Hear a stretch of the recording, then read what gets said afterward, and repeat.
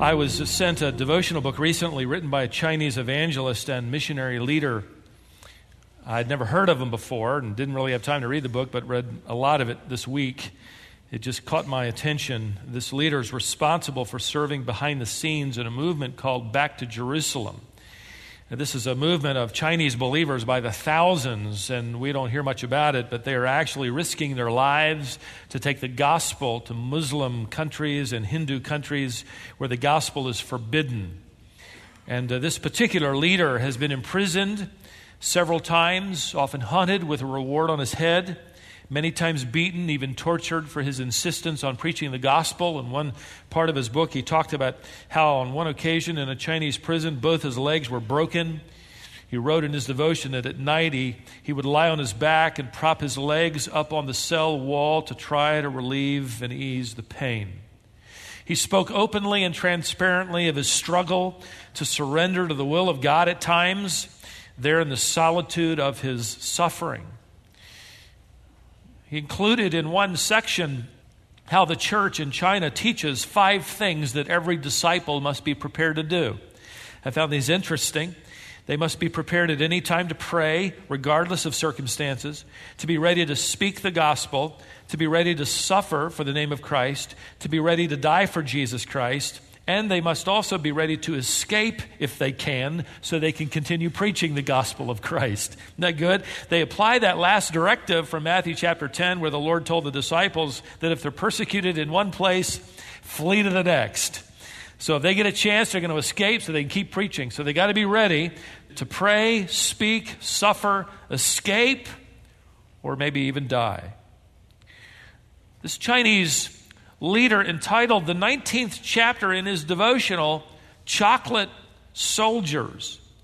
And that caught my eye. What further caught my attention was underneath the chapter title, he had a quote by another pioneer by the name of C.T. Studd. C.T. Studd was a 19th century British missionary that I had heard of and have read about often, who pioneered the gospel to China, India, and in his later years in Africa. And he was just a tough guy. I mean, C.T. Studd would take on anybody and anything. And in fact, to kind of give you an impression of what kind of man he was, he once wrote a 2-line poem that simply went like this: some want to live within the sound of church or chapel bell. I want to run a rescue shop within a yard of hell. Okay, that kind of sums it up for C.T. Studd. Well, in chapter 19 of this devotional, the missionary from China quoted C.T. Studd delivering a similar challenge. I'd never read this before.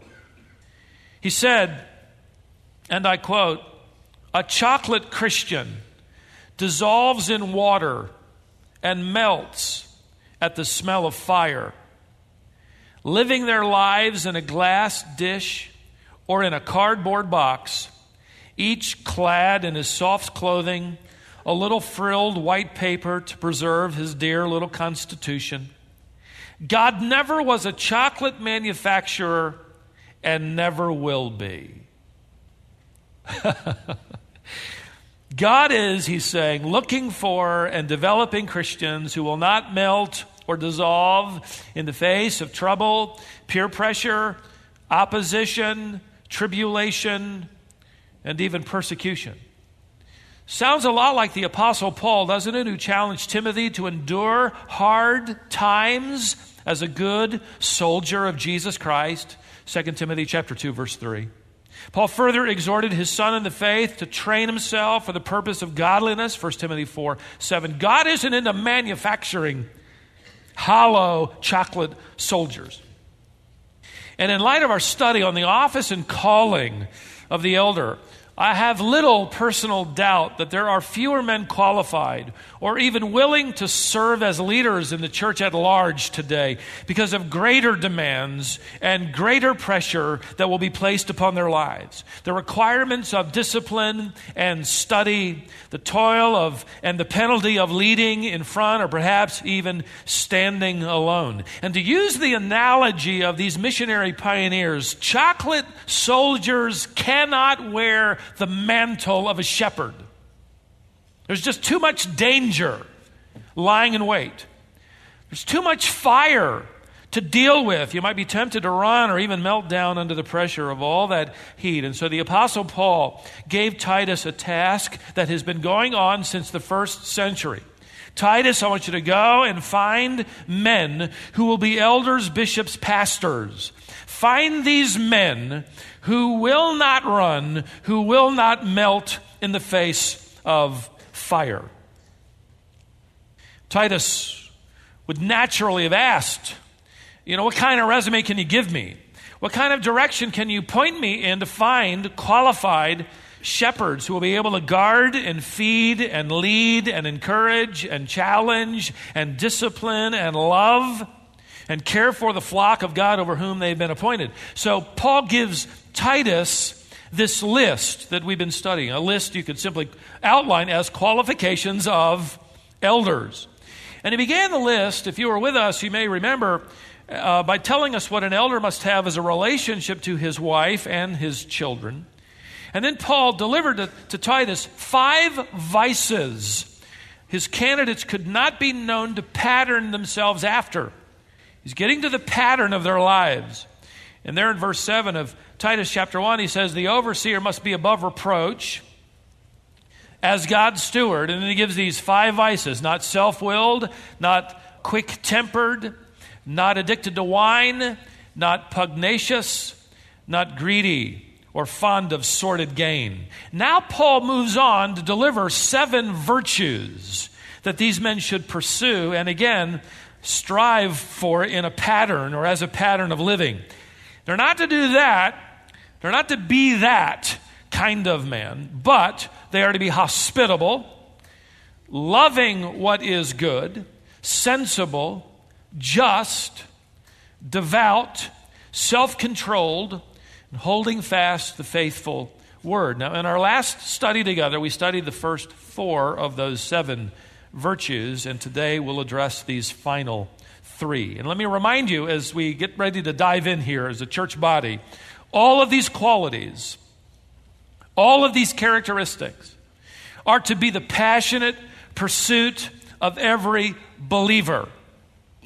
For you will find that they weave their way in and through New Testament characteristics of those who follow the Holy Spirit. These are fruits of the Spirit, many of them listed in Galatians chapter 5. So effectively what we're saying is that none of us are to be made out of chocolate. That's kind of hard to say because I love chocolate, by the way. Every time I say that, I'm getting hungrier as the hours pass on. I love it, but we're not to be made out of it. We're all fighting a battle, aren't we? And to make matters more difficult, our struggle really isn't against flesh and blood, something we can see. It's against the rulers, against the powers, against the world forces of darkness and wickedness. Ephesians 6:12. Certainly the body needs men who will lead the charge and show the way and pursue a model they can then pattern for those they lead, that will protect them and encourage them and serve the flock well as the flock deals with their own daily battles with the world and the flesh and the devil. Little wonder then that Paul asks Titus to pry into the private lives of these elder candidates. They got to be confirmed as having private disciplines of godliness. In fact, the words at the latter end of this list, translated perhaps in your translation as they are in mine, devout and self-controlled, refer as much to private exercises as public demonstrations. The word devout comes from the word hosios, which refers to holy piety. Holy piety. In private, he desires to commune with God. And that just sort of filters out in his life. The word is used by Paul in 1 Timothy 2 and verse 8, where he encourages every man to pray, lifting up holy hands.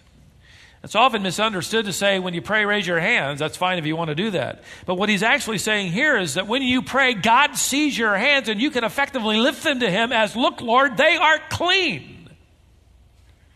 They are holy, hosios. They are pious hands.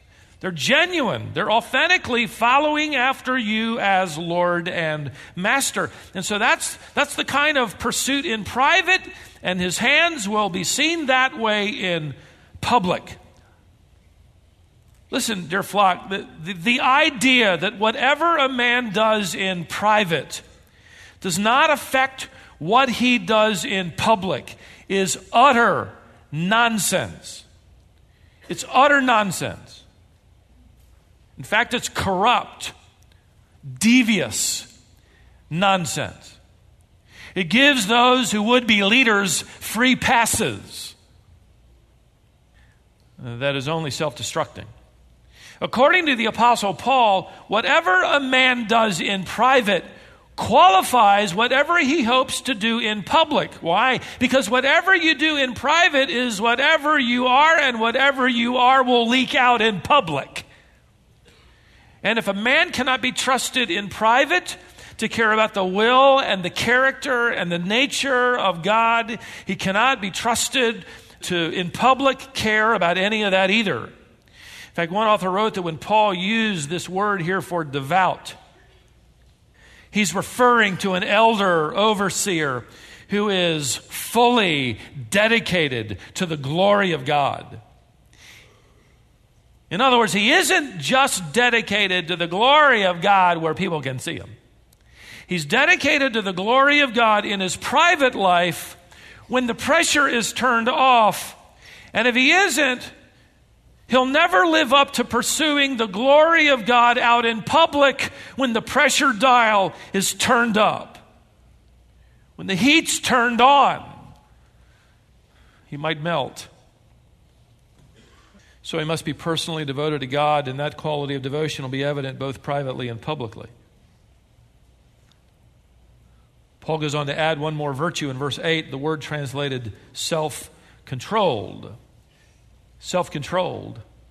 Again, as much private as public. It's a compound word made up of the words in, I-in, and power. In power. In other words, it describes a person who is in control of, in power over, in this case, one's self. To be in control of one's own impulses. To be in power of one's own emotions. One's actions. Self-controlled. I don't know what it was like when you were a kid in elementary school. In fact, it was really sweet. A mother came and talked to me, and she had a 5th grade daughter, and she said, yeah, I got the same thing going on here. But we had report cards that were split in half. One half were the grades, and the other half was character. And I'd get that report card when I was in elementary school, and I hated it. I dreaded it because I knew I might get an A in spelling, and I often did. I won't tell you what I got in math, but let's just say it wasn't anywhere near in the same region as that. And I loved history and reading. But what really was the issue was the character qualities like courtesy and helpfulness and the dreaded self-control.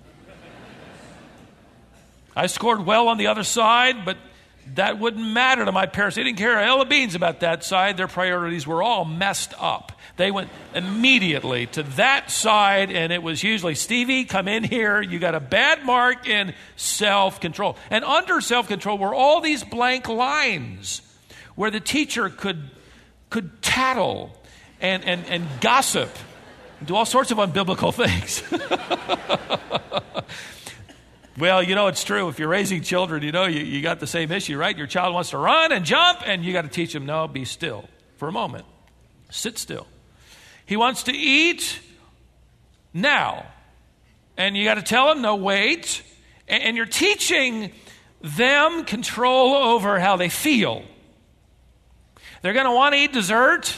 No, wait and eat vegetables first. Which is tough, isn't it? I love one kid's response when his class was asked one day by the teacher, what have you learned recently? And this little boy raised his hand and he said, well, I have learned recently that you cannot hide broccoli in a glass of milk. He had evidently tried. It kept floating to the top. Poor kid. A mark of maturity is controlling or just having power over emotions. Choosing the right act, the right response, even if it's hard, even if it doesn't taste good. You get a little older, even if it goes against the crowd, even if it's painful. even if it's unrewarding, even if it's time-consuming. You get the point. Titus, you want to know what kind of shepherd is not going to melt?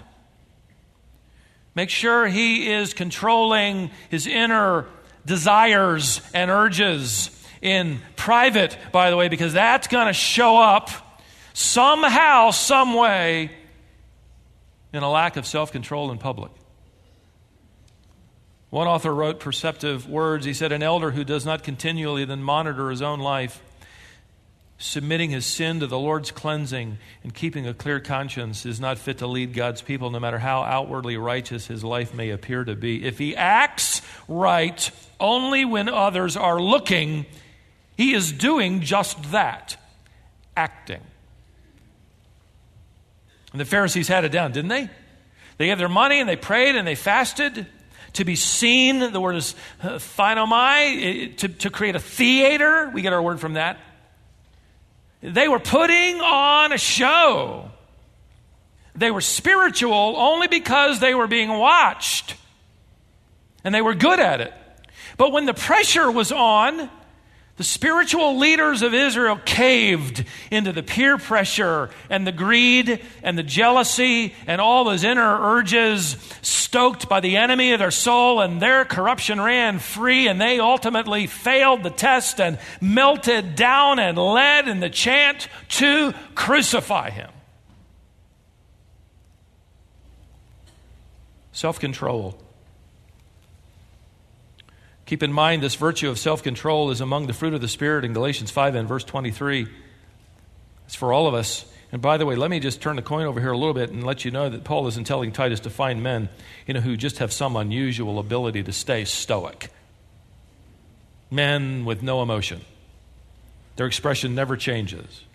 They have some sort of amazing internal system where they can control their mouths and their hearts and their minds and their hands, and they just are, they're super powerful. No, he isn't looking for men that just comes easy to them. Self-control is actually the result of being under the Spirit's control. It's a fruit of the Spirit.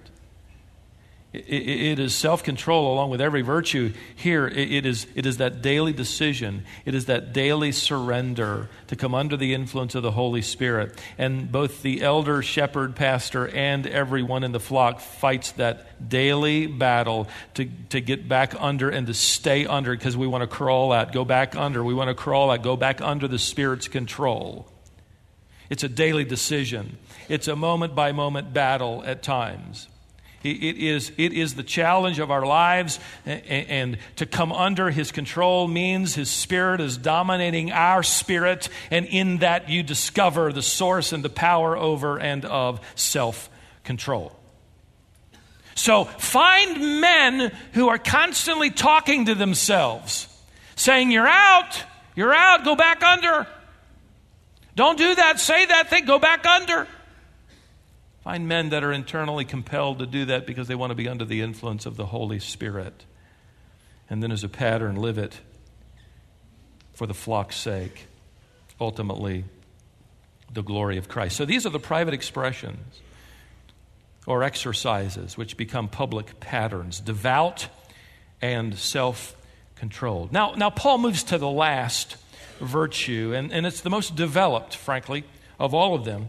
He's going to move from private exercises to public exposition. In fact, you could say, rightly so, that Paul shifts from what an elder is to what an elder does.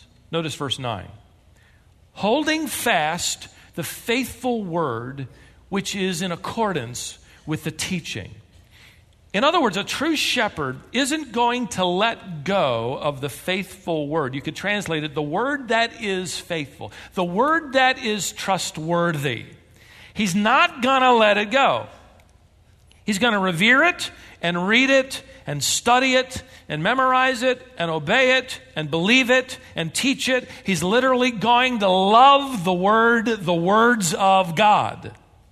It is faithful, it is trustworthy, and he never wants to go far from it. He wants to live in it. And so he's going to set the example then for the flock in relation to this book. in being constantly nourished on the words of faith and sound doctrine, 1 Timothy 4, verse 6. To long for the pure milk of the word as a baby longs to be fed, 1 Peter 2:2. In being commended to the word of God's grace, which is able to build you up and give you an inheritance among all those who are being sanctified, Acts chapter 20 and Ephesians. So that's his love and his longing. A pastor preaches and teaches the word of God. An elder believes, he is fully convinced that the Bible is alive and capable of bringing about true and genuine reformation of soul, heart, and character. And so he clings to it because without it, none of that can happen. He's committed to the truth that the Word alone reveals the true character of the true God. It reveals the will and purposes of God.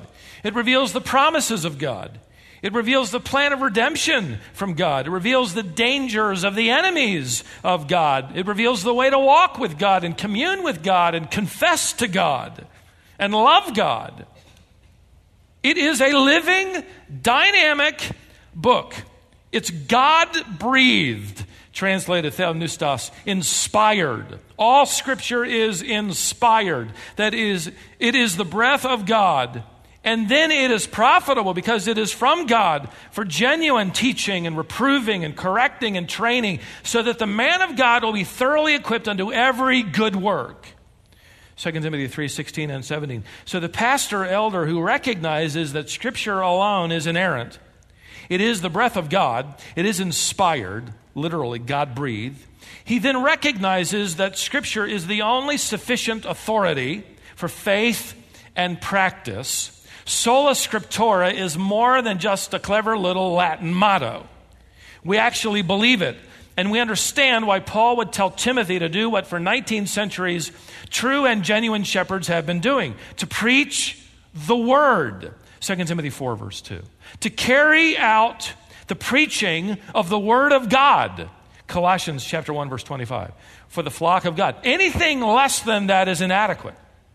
Anything else is a shepherd leading a flock to parched, dried out grass and ground rather than the green pastures of God's inspired word. So a firm grip on the word of God allows an elder to get his arms around the work of God. If the word slips, the work slips.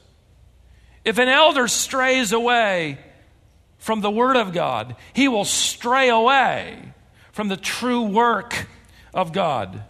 If he isn't all that interested in the Word of God, his work for God will in reality digress to be nothing more than an appendage of his own fascinations and his own ambitions and his own dreams and his own desires and ultimately his own reflection.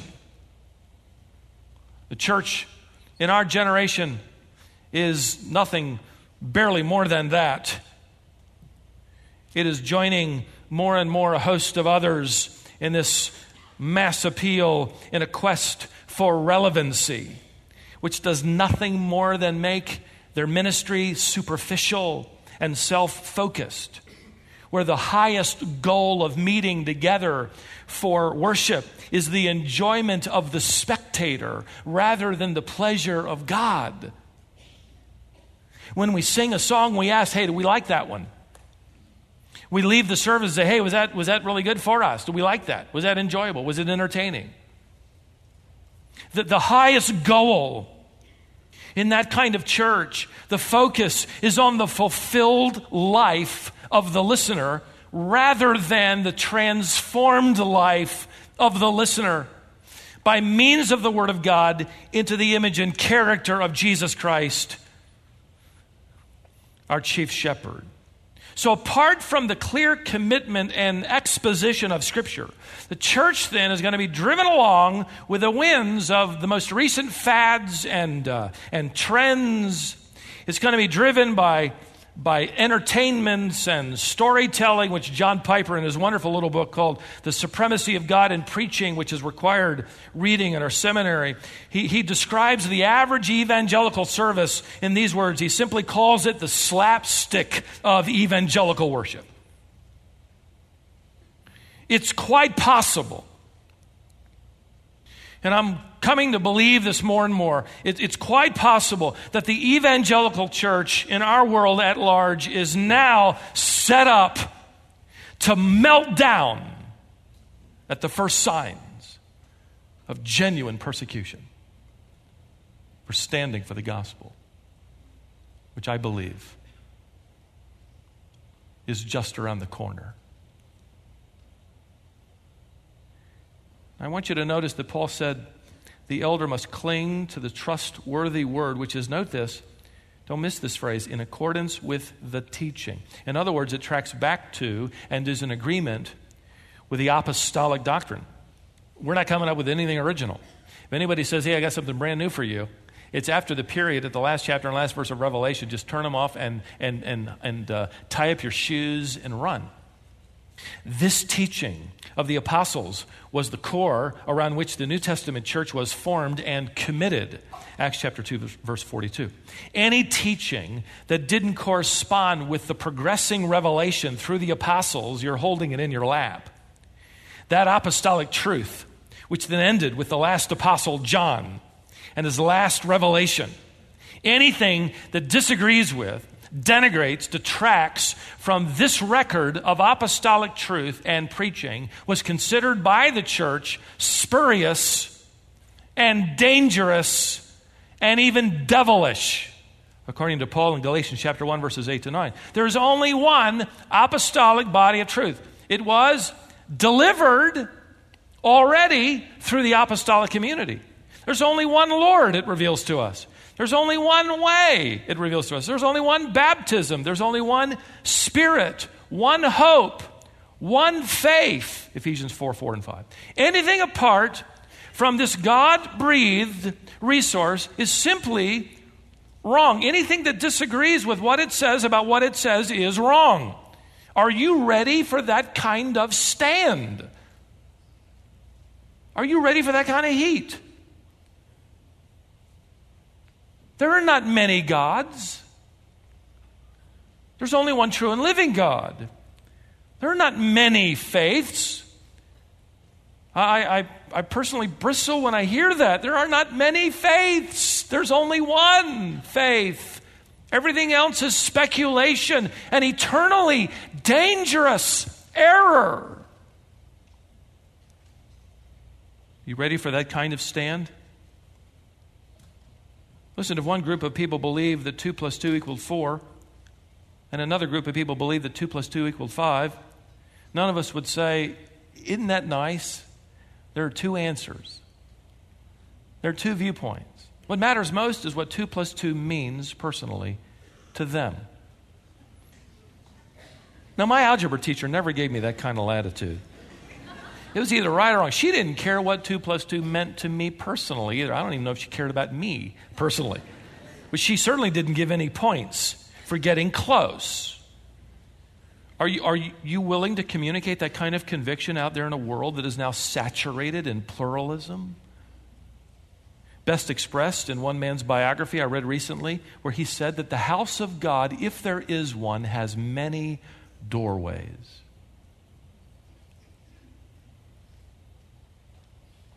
G.E. Lessing, an 18th century German critic, played an instrumental role in Europe popularizing pluralism, which has now become the theology of our American culture. And all you have to do is talk to somebody out there, and you'll hear them say, well, that God's good for you, but I've got a different one, or that belief is good for you, but that's not good for me. And can't we just agree that even though we believe contradictory truths, we could still both be right? That is the theology of our thinking, so to speak. G.E. Lessing was a good storyteller. And he often used a story that he created to promote his viewpoint. See if this sounds anywhere familiar to what we're hearing today.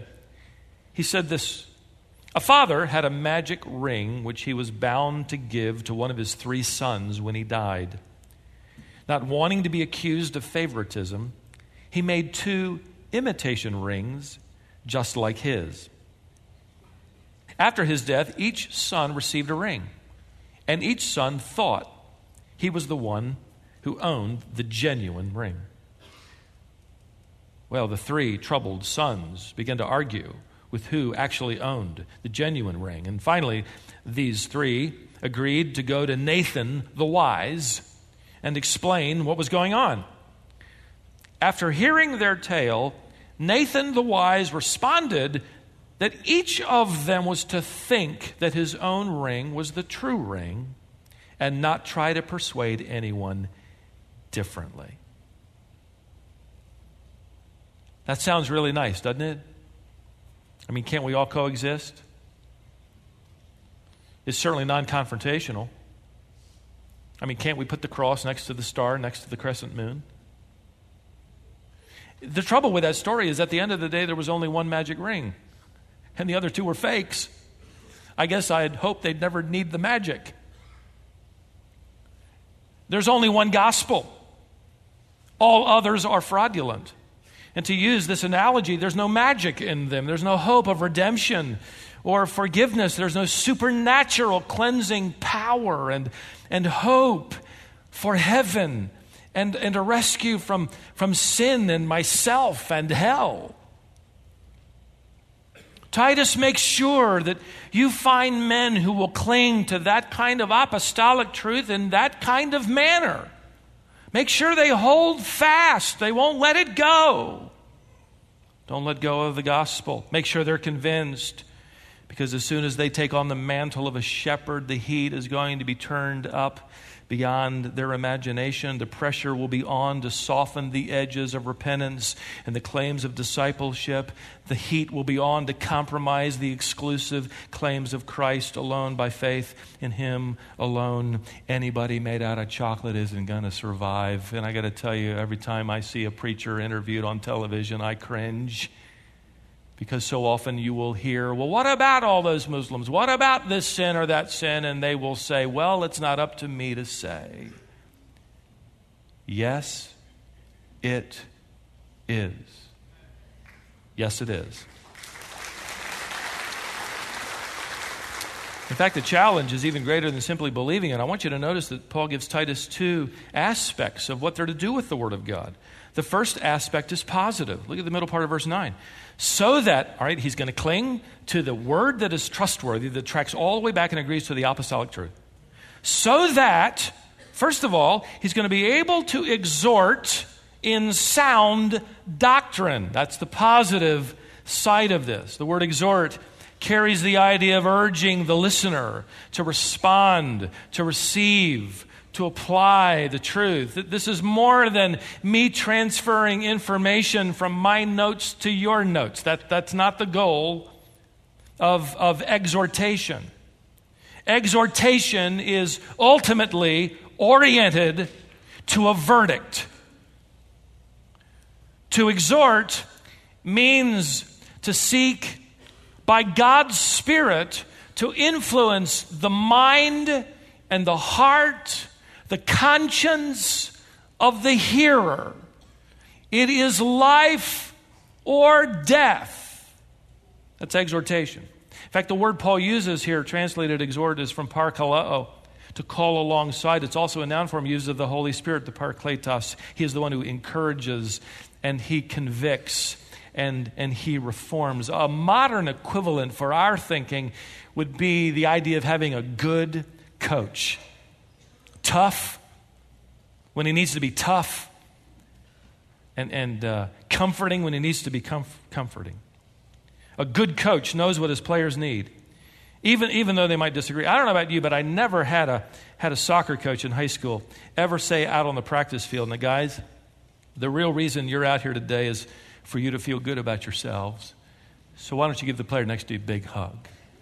Okay, and then after we hugged, he said, "Now I want you to feel good in those new cleats that you've got on. You didn't work them in like you were supposed to over the summer. So if you don't want to do any laps, that's really fine with me. In fact, I'm going to give the whole regimen of discipline and training up to you, and you do whatever you feel is right for you. Because at the end of the day, I want you to have happy thoughts about soccer."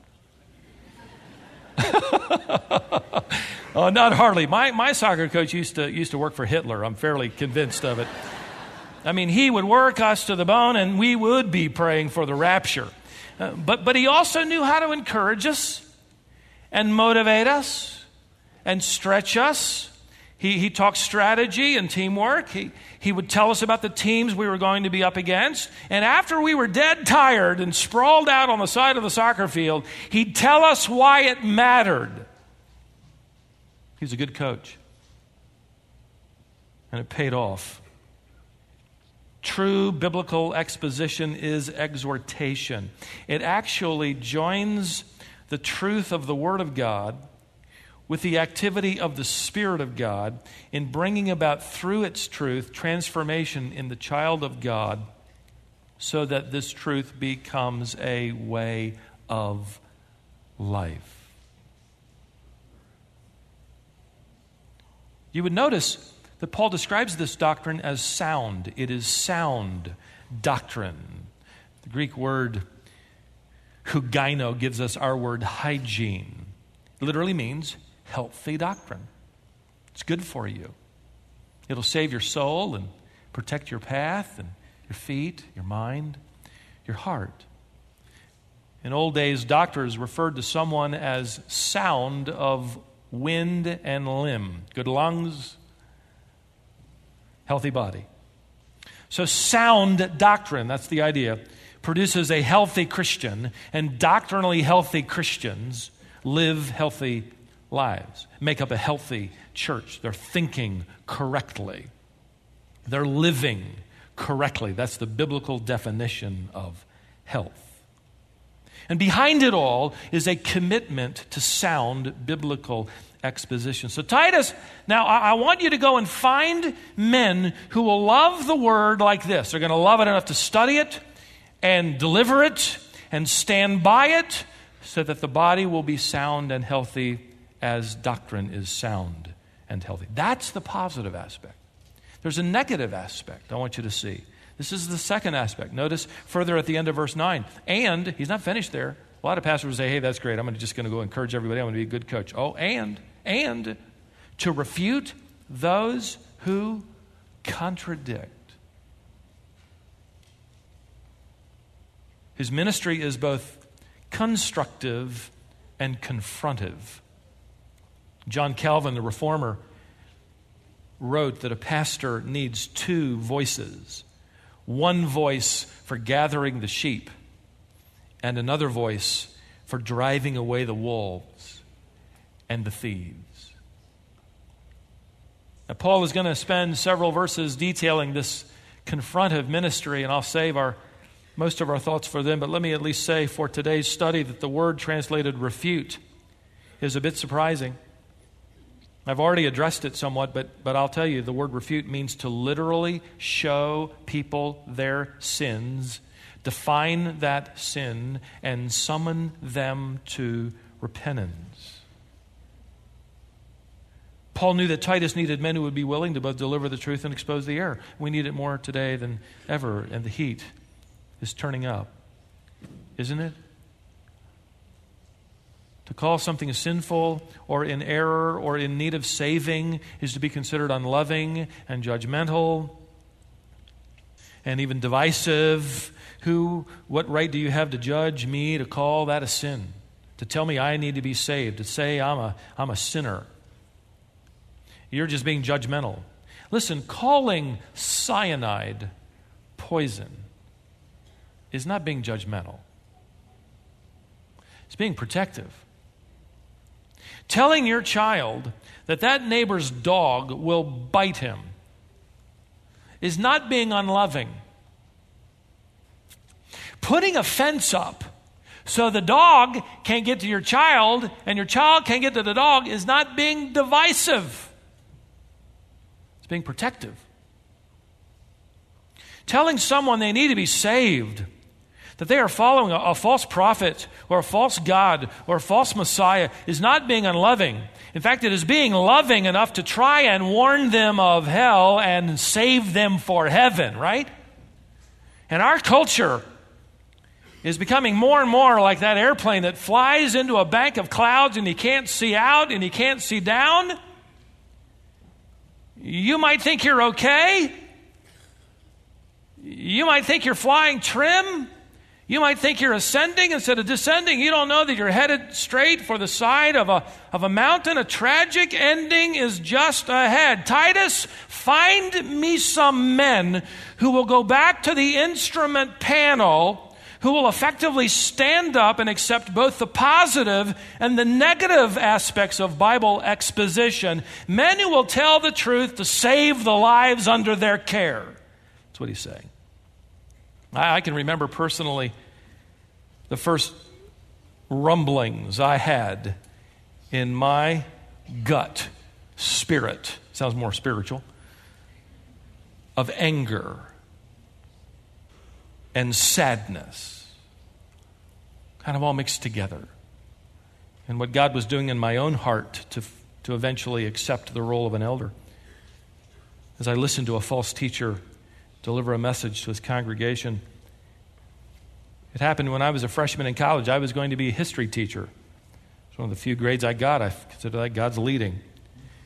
So I went away to study, and the little college I went to didn't have a campus, and you had to walk to different buildings, and I would often walk past this little stone chapel off on the side of Main Street. Beautiful gardens, beautiful, beautiful chapel, sat about 100 people.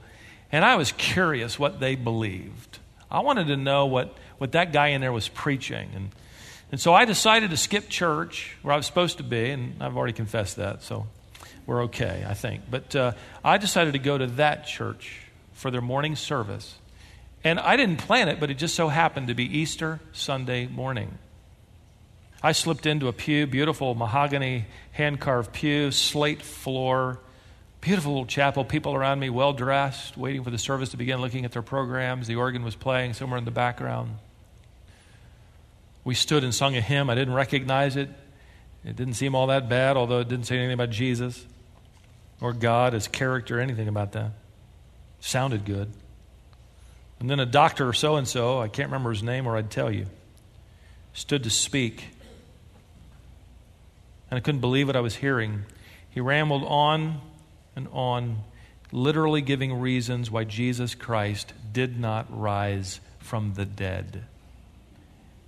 And I can still feel what I felt 35 years ago sitting there looking around at these people and that false teacher up there who of all Sundays on Easter was telling people why Jesus was dead.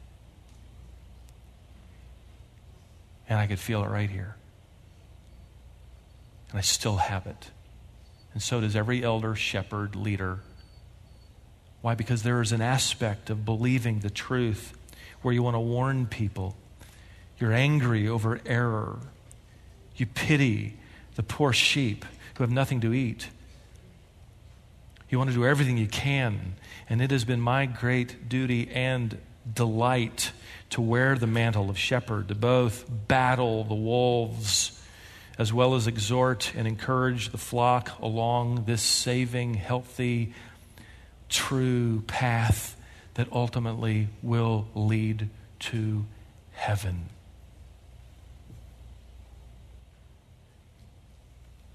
Chuck Swindoll, the chancellor of Dallas Seminary, has pastored churches for more than 50 years now, still pastoring. Marcia and I had a chance to hear him talk about what he had learned in 50 years of ministry at the National Religious Broadcasters, but he wrote recently some words that I have in one of his newest publications, Insights on the Book of Titus, that I'm enjoying. He included private words from his own journal, which I believe will encourage everyone who wears the mantle of a shepherd, but it'll also reassure the flock. He wrote this: if God is pulling His people toward their spiritual destiny, and He is, I suppose that makes the spiritual leader his rope. Though the tension gets almost unbearable, and sometime I fear my own rope is coming unraveled, no one should pity me. While one end drags the church through each difficulty, the other end feels the firm, reassuring grip of an ever-faithful God. And for reasons not even I can explain, there's no place I'd rather be. Maybe that's why this is not a job. This is a calling. That's the heart of a true shepherd. According to Paul's own letter to Titus, Jesus Christ will not be pleased with someone else. The church, you, the flock, the priceless possession of God, deserve nothing less than that. This is a calling for men either vocationally or voluntarily to wear the mantle of a shepherd, to add to their own pressures and job constraints they already feel, for men to view this as a life, to be diligent in the Word of God, men who will be driven above all things by the pleasure of God, men who are dedicated to the people of God. Titus, I want you to go and find me some men like that who will not melt. Go find men who will answer this call.